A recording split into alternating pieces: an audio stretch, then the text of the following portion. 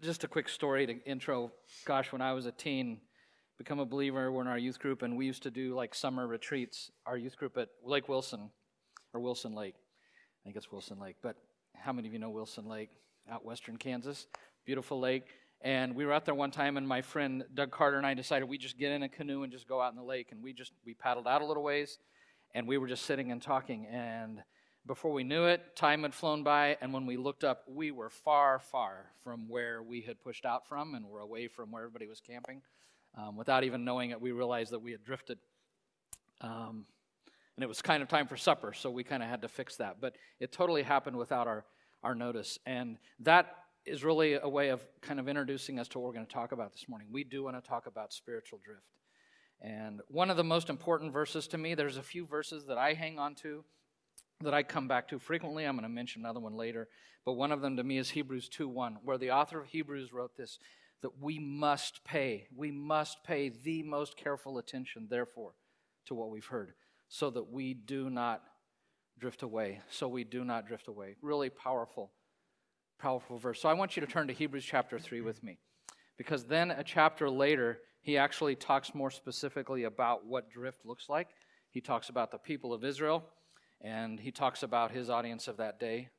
So Hebrews chapter 3, if you would stand with me. This isn't going to be on the screen, and I'm reading from the NIV, but if you could pull out your phone or your Bible and follow along.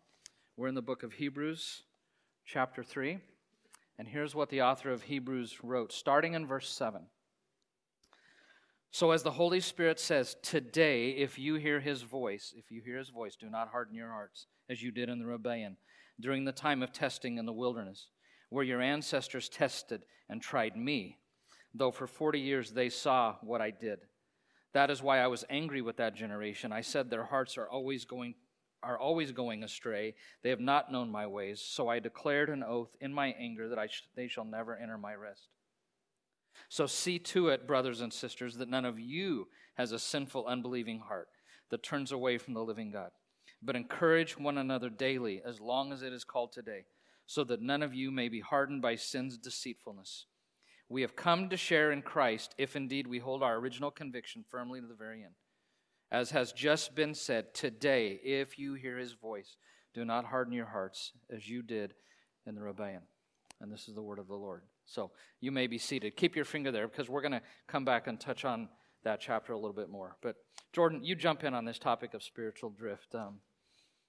Yeah, if we're going to talk about drift, we have to talk about our natural inclination to kind of want to sleepwalk through life. I think a lot of us, myself included, have this delusion that we can take the foot off the gas on our spiritual walk and that we'll stay just the same, that we can coast, and when we coast, that we'll naturally coast towards God, because inwardly we really are good people, right? So if we just float, we will float to a good place spiritually, and that's just crazy. It really is nuts. And if you know the gospel and you know that we really are not good on the inside, you realize that when you float to a bad place. That's just the way the universe works. Nothing good ever happens just on its own. It doesn't drift that way. We drift towards entropy. We don't drift towards goodness. Yeah. And so it's wild to think that we can just float spiritually and end up close to God. That's why Hebrews, if you look at verse 13, it talks about sin's deceitfulness, that's part of the deceitfulness of sin, is to convince us that we can drift and do okay. But I think we all know that nothing worthwhile ever comes out of just drifting into it, right? Nothing ever. That you can't coast uphill. It's not even possible to do that. And I love this word drift, because this word drift that the author uses is a word of movement. And the reality is we're always in movement, right? There is no such thing as putting it spiritually into neutral and coasting. That really actually doesn't exist. I'm either moving towards God or I'm moving away from him, and that's significant. And you've got a really cool thought about that. Yeah, and that really, important. I think, is what God cares about with us. I think he cares about our movement, our trajectory, where are we headed.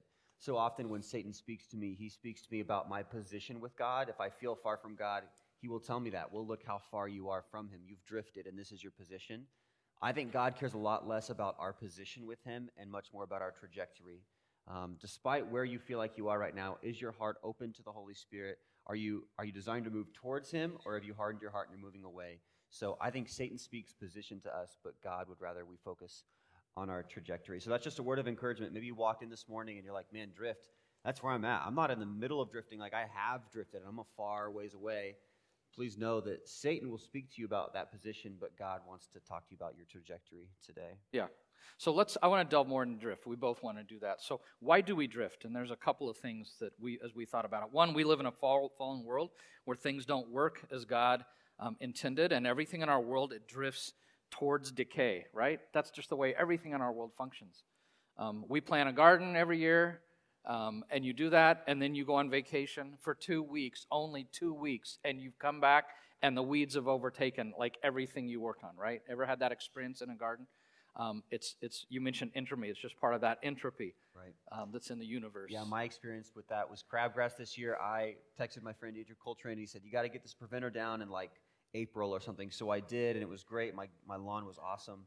But I forgot to read the back of the bottle, and it says every 6 weeks you got to reapply, and I didn't. And so on that 7th week, it was horrible again. Yeah. So you have a crabgrass lawn now? So I've got the crabgrass lawn. So when we leave things to their own devices, like, they never go well. It's not a good thing. To me, the greatest illustration of the drift of the universe is the fact that, you clean up your bedroom and stuff, sometimes sweep out underneath, and like in a month, what has repopulated under your bed? Dust bunnies, right? That is the greatest evidence of drift. A.W. Tozer has a really great quote on this. He has a little essay, The Hunger of the Wilderness. And he says, every farmer knows the hunger of the wilderness, that hunger which no modern farm machinery, no improved agricultural methods can ever quite destroy. No matter how well prepared the soil, how well kept the fences, how carefully painted the buildings, let the owner neglect for a while his prized and valued acres, and they will revert again to the wild and be swallowed up by the jungle of the wasteland. The bias of nature is toward the wilderness, never toward the fruitful field. So we're in a broken world right now, and so the drift is towards entropy. But not just that, we've got hearts that are broken, Jordan. Talk about that. Yeah, there's a sin nature to our flesh that we talked about earlier. What's inside us is not naturally good, it's naturally broken. And we see that lots of places in the Bible. The most prolific one is probably Jeremiah 17:9. The heart is deceitful above all things and beyond our cure, so who can understand it? So we just have to come to terms with the fact that inside of us we crave drift, right? We crave the couch more than the gym. We crave mediocrity. We don't want to go out and do. A lot of times we're good with drifting. At least my flesh is. And one of the most powerful spiritual illustrations that I heard for this when I was younger was that if you're going to walk the Christian life, it's like walking up a downward escalator. That if you stop at any point, you don't even stay in the same spot. Like you move downwards naturally. That's just how our flesh is. So if you're going to move up, if you're going to walk towards God, you've got to fight against the current and walk up, and that's always kind of stuck with me. Isn't that a great picture? I love that. I'd never heard that till last week. This whole thing of drift and our heart, it's what George MacDonald calls the inexorable inward drift, and we have all felt it. I mean, we just sang about it. Prone to wander, Lord. I feel it. Do you not feel that proneness to wander?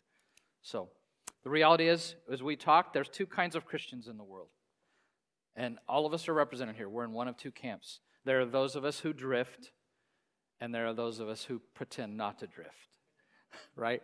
The reality is we all drift. I mean, I want you to raise your hand and answer this, and keep it up high for a minute. How many of you have experienced spiritual drift ever, at least once in your life? How many of you? Raise up your hand. How many of you experienced drift? Okay, look around at everybody. Look at the hands. I mean, it is part of, I think, the Christian life. Even C.S. Lewis, a great saint to me. I love quoting him. Somebody you'd think, well, he must never have drifted. In answer to a letter written to him by a woman about his spiritual life at that time, here's what he wrote. He says, the truth is, I haven't any language weak enough to depict the weakness of my spiritual life. If I weakened it enough, it would cease to be language at all, as when you try to turn the gas ring a little lower still, and it merely goes out. I mean, that's C.S. Lewis, right? So the reality is all of us drift. That's just part of what it is. So what happens? So we drift. That's reality, and that's why. What happens if we let that happen? What is the danger of drift? What's the danger? And we've got three things we want to talk about. The first danger of drift is that you can end up starting really small but getting way off course, right? I think you know this, but it's the small things in life that end up killing you. It's the small things. Now, Carissa just flew in yesterday from from Central Asia with a team that was over there. And, airplanes are now, they're computerized and they have autopilot. But back in the old days, back in the 40s and all that, you'd have to set your course and use compasses and all of that. You'd have a guy actually on the plane keeping you flying the right course. And, I read one time that if you left Los Angeles in those days and you were heading to Honolulu, and if you got off just half a degree off course, you would miss the islands by 360 miles. 360 miles. So it's the little things, it's the small things that kill us. That's why Benjamin Franklin said a small leak is what sinks a great ship.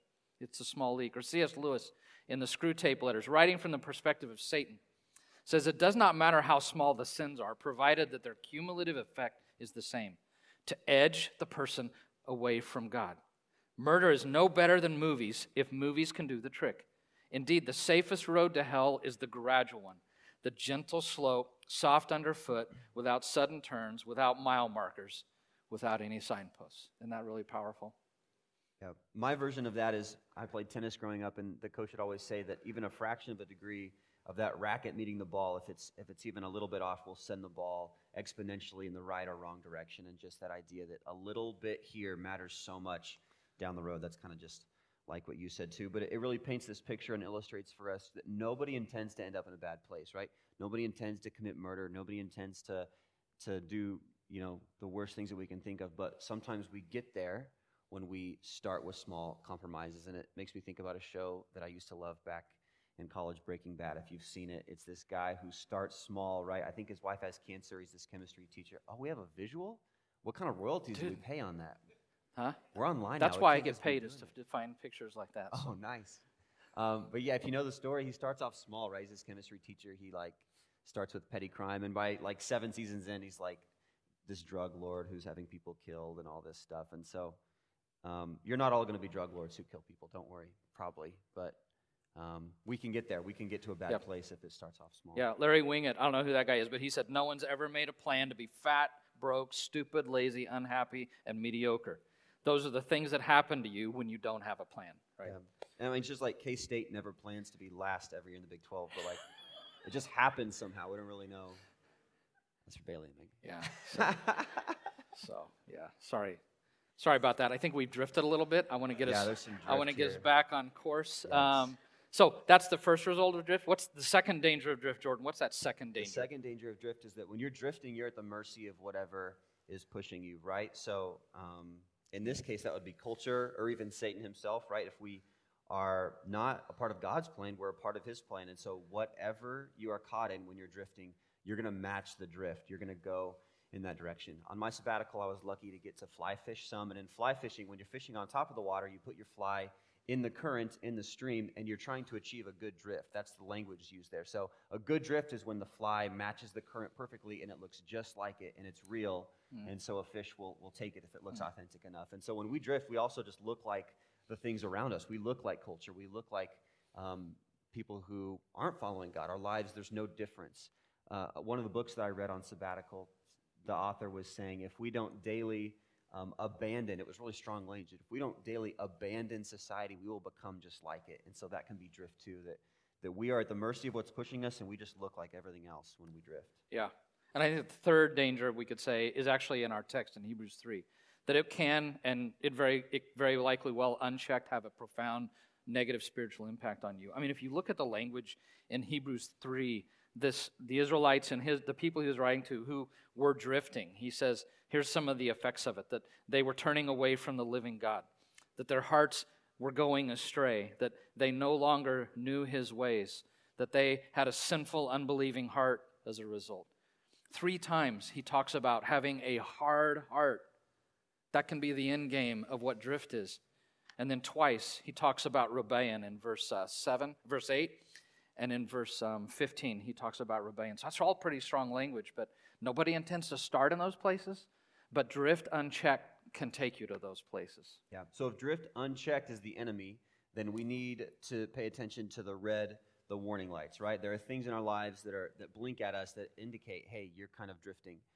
I drive a car that's 20 years old, so I've become accustomed to ignoring the warning lights there. But you can't ignore them spiritually or you end up in a bad spot. So I think a good question is, what are some warning lights that drift are occurring, and there might be some crossover for us, but a lot of those are going to be just individual to us. Like for me, I know that when I start to drift, one of my warning lights that kind of turns me onto that is that idols pop up. I start to value other things and seek other things more than I seek God. My hunger for Him diminishes, and my affection for other things naturally increases, even good things like family and relationships and things like that. So idols popping up is one for me. Another warning light for me is substituting working for God for spending time with Him, that I can look at the leaders we're raising up or the students we're discipling or whatever, the good things happening on staff, and I'm like, God, good things are happening, so I know I'm good, but that's not an excuse to not be with Him. And the last one probably I would say is, and I talked about this shift that kind of happened for me on my sabbatical, but working towards an abundance mentality, not a scarcity one. And when I start to drift, I feel that scarcity mentality come back. I forget that I have a good Father who will give me everything I need, and I start to try and hold and keep and store up for myself because I forget to trust Him. So Yeah. that's me. For me, it's that the hunger, I can sense that my hunger for God is decreasing. And kind of as you said, as that decreases, then I start getting this ravenous hunger for other things to kind of fill that void. So I can always sense it with that. I feel like when I'm drifting, I know. My times with God in the morning become more perfunctory, like shorter. Instead of like coming into it, I want to experience you. It's like almost like checking a box off, right? And getting through the prayer because I've got stuff I've got to do that day. That's a danger sign for me. And when I start drifting, like joy starts seeping out of my life. I don't have a restful spirit. He even talks about it in here, that part of the result of drift is they left the rest of God. So to me, that's what that inner agitation is kind of something. And I know we're all different, and if we asked you guys, you could all share some things, but I think for you, what are those signs of drift. So keep those things in your mind and pay attention to those things. Make it your habit to pay attention. So yeah, and we kind of want to bring it to a head to say that this is a really big moment for our church. Yes. I think it is for the church in America at large, but specifically thinking about TABC, this is huge because post-COVID, the stats are not good on what's happening to the body.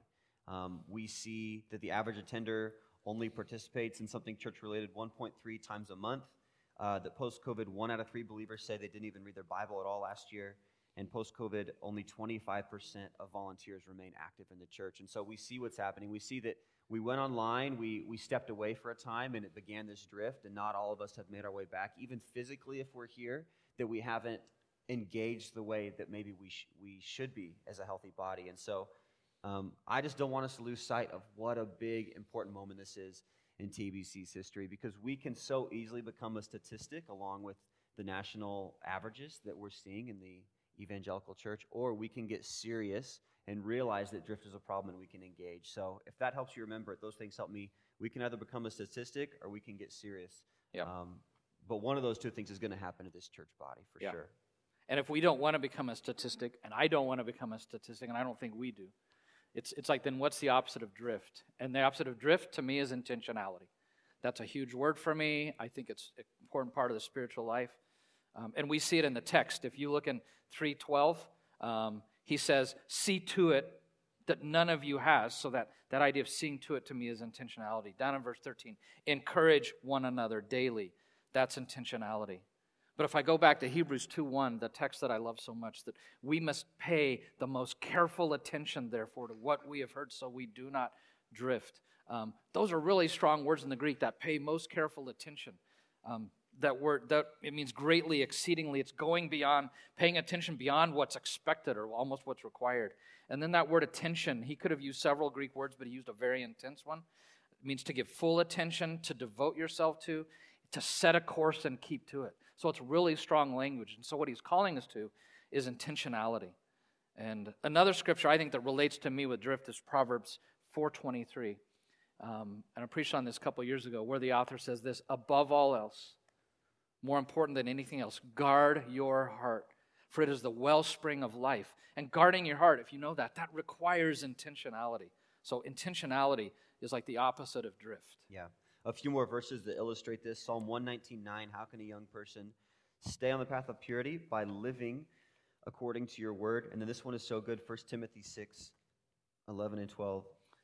Paul writes, you, Timothy, are a man of God, so run from these evil things. Just look at all the action verbs here.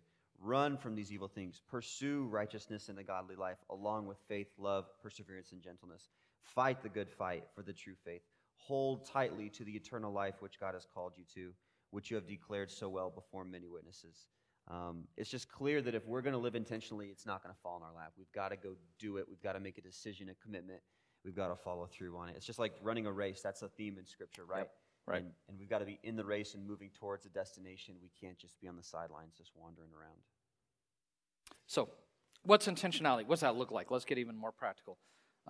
Intentionality specifically means practices. I talked a few summers ago when I went through Proverbs about this idea that a lot of us have desires of a destination that I want to get to, a place I want to be, but a lot of people never get to where they want to go, right? And the bridge between desire and destination is actually disciplines. It's practices. It's choosing things intentionally that will get me to where I want to go. And so that's really significant. Intentional practices are what get me where I want to go. When we when we looked up and realized we had drifted on Wilson Lake, first we had to realize that we had drifted. And once we did, we're like, man, the burgers are going to be ready soon back there and the dogs. We want to be back there. And so with intentionality, we began to paddle. We couldn't have gotten there just continuing to drift, right? So practices are really important. Yeah. I mean, think about it in terms of sports, too, if that helps you. I mean, Ian grew up playing basketball, and I'm pretty sure in no basketball practice ever, a coach started with, hey, we want to go out and win it all this year, but I'm pretty sure it's going to happen, so we're just going to chill during practice and trust that we'll end up in the right spot. Like, no one ever says that. You've got to work hard for it. You've got to be disciplined about it. It's the same thing when you're going on a hike and you've got a destination. Well, hopefully you've seen a map and you've got a plan and you've got stuff with you and you've got the right gear and you're traveling light and you're not bringing everything you own because you want to get there quickly and efficiently. This is what our spiritual life needs to look like too. And if it's not, then we're probably not going to get. Yeah, that happened to you this summer, man. You did a 13er. I'm impressed. You're like one notch away from. Yeah, I only took the picture at the top. I didn't show you how what bad shape I was on the way up there. So we've really got to put feet to this. That's the whole point of this, is that to not drift requires intentionality, which requires intentional practices, right? So the opposite of drift is intentional engagement. That's another way I could say it. I'm intentionally choosing to be engaged. And so, hence, we're going to be following this Sunday up with a series we're going to do called Engage. And we're actually going to call us as a body to engage and ask the question, like, where am I on engagement? And we're going to hit 5 core practices. I think the 5 core practices of how to engage with Jesus. And so if you're here this morning and you're like, my trajectory is drift right now away from God, these 5 things we're going to talk about are the things that help get you back in the right trajectory. And if you're here this morning, you're like, I'm walking with God and I'm on a good trajectory, these are the 5 things that'll keep you there, okay? That'll keep you there. Not 100%, because it doesn't matter, we're all going to drift, but they're the things that'll help keep us there. And I want you to know the 5 things we're going to talk about this week. By the way, Aaron, there you are. That every time I see this picture, I see Aaron Blocker in that. Sorry about that, like a dog, like squirrel all of a sudden or something. Here's what I want you to know. These 5 things we're going to talk about, they're all about discipleship. The 5 things we're going to talk about are how you engage God. It's what it means to be a follower of Jesus. It's what it means to be a disciple. These 5 things aren't just tag-ons to the Christian life. They're at the core and the essence. About a year and a half ago, I talked about discipleship and preached on Matthew 4:19 that gives us a clear definition of a disciple. And a disciple is somebody who personally knows Jesus. They personally know him. They're following him. They're being changed by him, and they are on mission with him. That's what a disciple is. And so much of the American church has given up discipleship, and we think being a Christian can just be about knowledge and facts and just showing up and learning things. And Dallas Willard has said that the governing assumption today among professing Christians in America is that we can be Christians forever and never become disciples. And that's the furthest thing from what Jesus intended. You know that? That's the furthest thing. And so we're going to kind of say with this engage thing, like, not here. We're not going to be just about a belief system here. We know that the Christian life isn't just something we believe, but it's something that we live. Ed Catmull, one of the 3 creative brains behind Pixar, said it isn't enough to pick a path. You must go down it. You must go down it. Yep. So we're talking about engagement, and Kale and Abby, you're ahead of the curve, dude. You guys got engaged, so way to go. You probably don't even come the next 5 weeks because you're already fully engaged. So. When we're talking about church engagement, G just got that joke, by the way. That was a good delay on that one. We got to talk the talk, but we got to walk the walk. It's not enough to just come here for the next 5 weeks and say, Garen, that's really good. I agree. And this is for my own heart too, that we've got to walk out of these doors and walk the walk, because that's what Jesus cares about. There's lots of people who gave lip service, but not many that followed through. We look at a few places. Just really quickly in Matthew 7, Jesus says, "Enter through the narrow gate, for wide is the gate and broad is the road that leads to destruction, and many enter through it. But small is the gate and narrow the road that leads to life, and only a few ever find it." That's terrifying. Only a few ever find it. "Not everyone who says to me, 'Lord, Lord,' will enter the kingdom of heaven, but only the one who does the will of my Father." And then in John 14, Jesus says, "If you love me, you'll keep my commands." That's an action. In 1 John 2:6, "Whoever claims to live in him must live as Jesus did." So these are calls to action. They're not calls to talk about our faith or what is right. It's calls to live it out. And we did an Infusion Bible conference this week. It was really good. One of the things they talked about was the difference in Greek and Jewish life, and they were always butting up against each other in first century Israel. And one of the biggest differences was that in Greek life you were what you said, but in Jewish life you were what you did. And we just see that theme throughout the Bible, that we can talk about it all we want and have the best intentions, but if we're not going to walk it out, nothing's ever going to change. Yeah, I preached on this a few years ago. That's why the first Christians weren't called Christians. They were called the followers of Jesus' way. That's what they were known as people who followed his way. So this morning we've talked about spiritual drift. We talked about the reality, some of the reasons, the results, some of the red warning lights that you'll see, how to resolve the resolution to that. And I just want to take a minute just in silence. We don't usually, I didn't even do this first service, we don't do this, but just bow your head a minute. I just want to ask a question. I just want to know, I want you to think and prayerfully with him, where's God speaking to you this morning, and how's he challenging you? So just take a moment and just ask that question.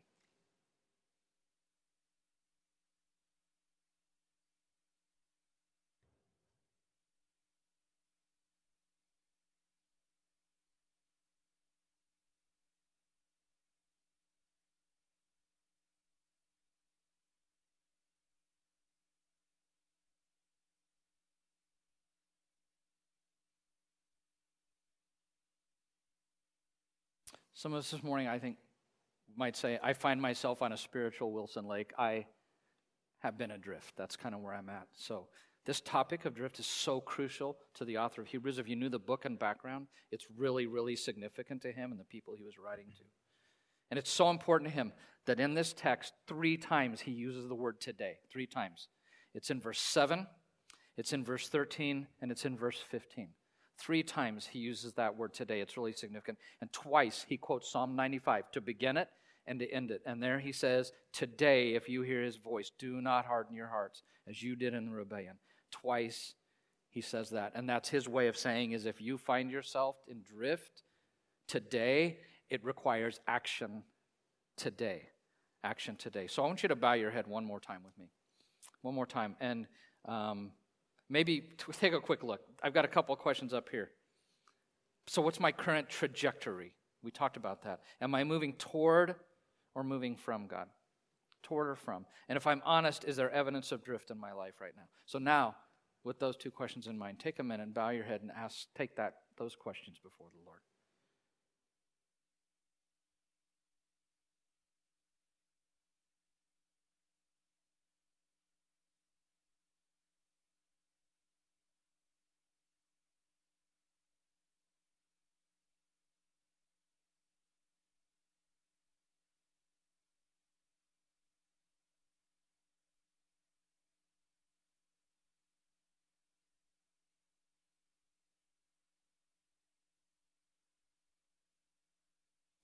All right, I'd add a third question, which fits what we've been talking about. What are you going to do about it? What are you going to do about it? So, starting next week, we're going to be focusing on the 5 core things of what it means to be engaged with God. We're going to start on those 5 things. Next week's going to be number 1, and I really want to the challenge for all of us as a church is we want to be people who are engaged in life with God, right? We want to be people who are engaged, who are real disciples. And really going to be challenged on all of us. We're going to be up in the commitment level a little bit and offering a challenge. I want to challenge you even this morning, like make it a priority. Like I want to be here through those 5 things. I want to hear all those things. So really challenge you to make it a point to be here. We're also going to have communion next week after the first one. The first is the most foundational of all of them, so I think you want to be here next week. But there is too much at stake. We talked about the post-COVID reality. We talk about this with staff. I talked to a lot of pastors.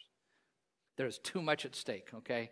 For us to be the statistic of the average American church, we need to step up our game and not be a place of people who drift. So I want you to stand with me. I want you to stand. I don't know if this is a blessing, a challenge, I don't know. But 12th Avenue, may we be a body of people that don't fit the statistics of the average church in America. May we be a place, yeah, we occasionally drift, we all do, but may we be a place that when we sense that, we make some steps to move back in direction towards God. And that we're a people that are known as a church that's not drifting and just following the culture and everything, but we're known of a place that's engaging God for His fame and His glory, and we're making a kingdom impact on our community. Do you not agree? Is that not the desire of your heart, of the kind of community? So, Father, make us that kind of place. You know our hearts. You know we're but dust. You know the drift is part of our walk with you. But we really want to be committed as a body to being people who are engaged with you, intentionally engaged in the practices that help us to walk closely with you and to be a disciple. And so we pray this in the name of Jesus. Amen. All right, 12, you are sent.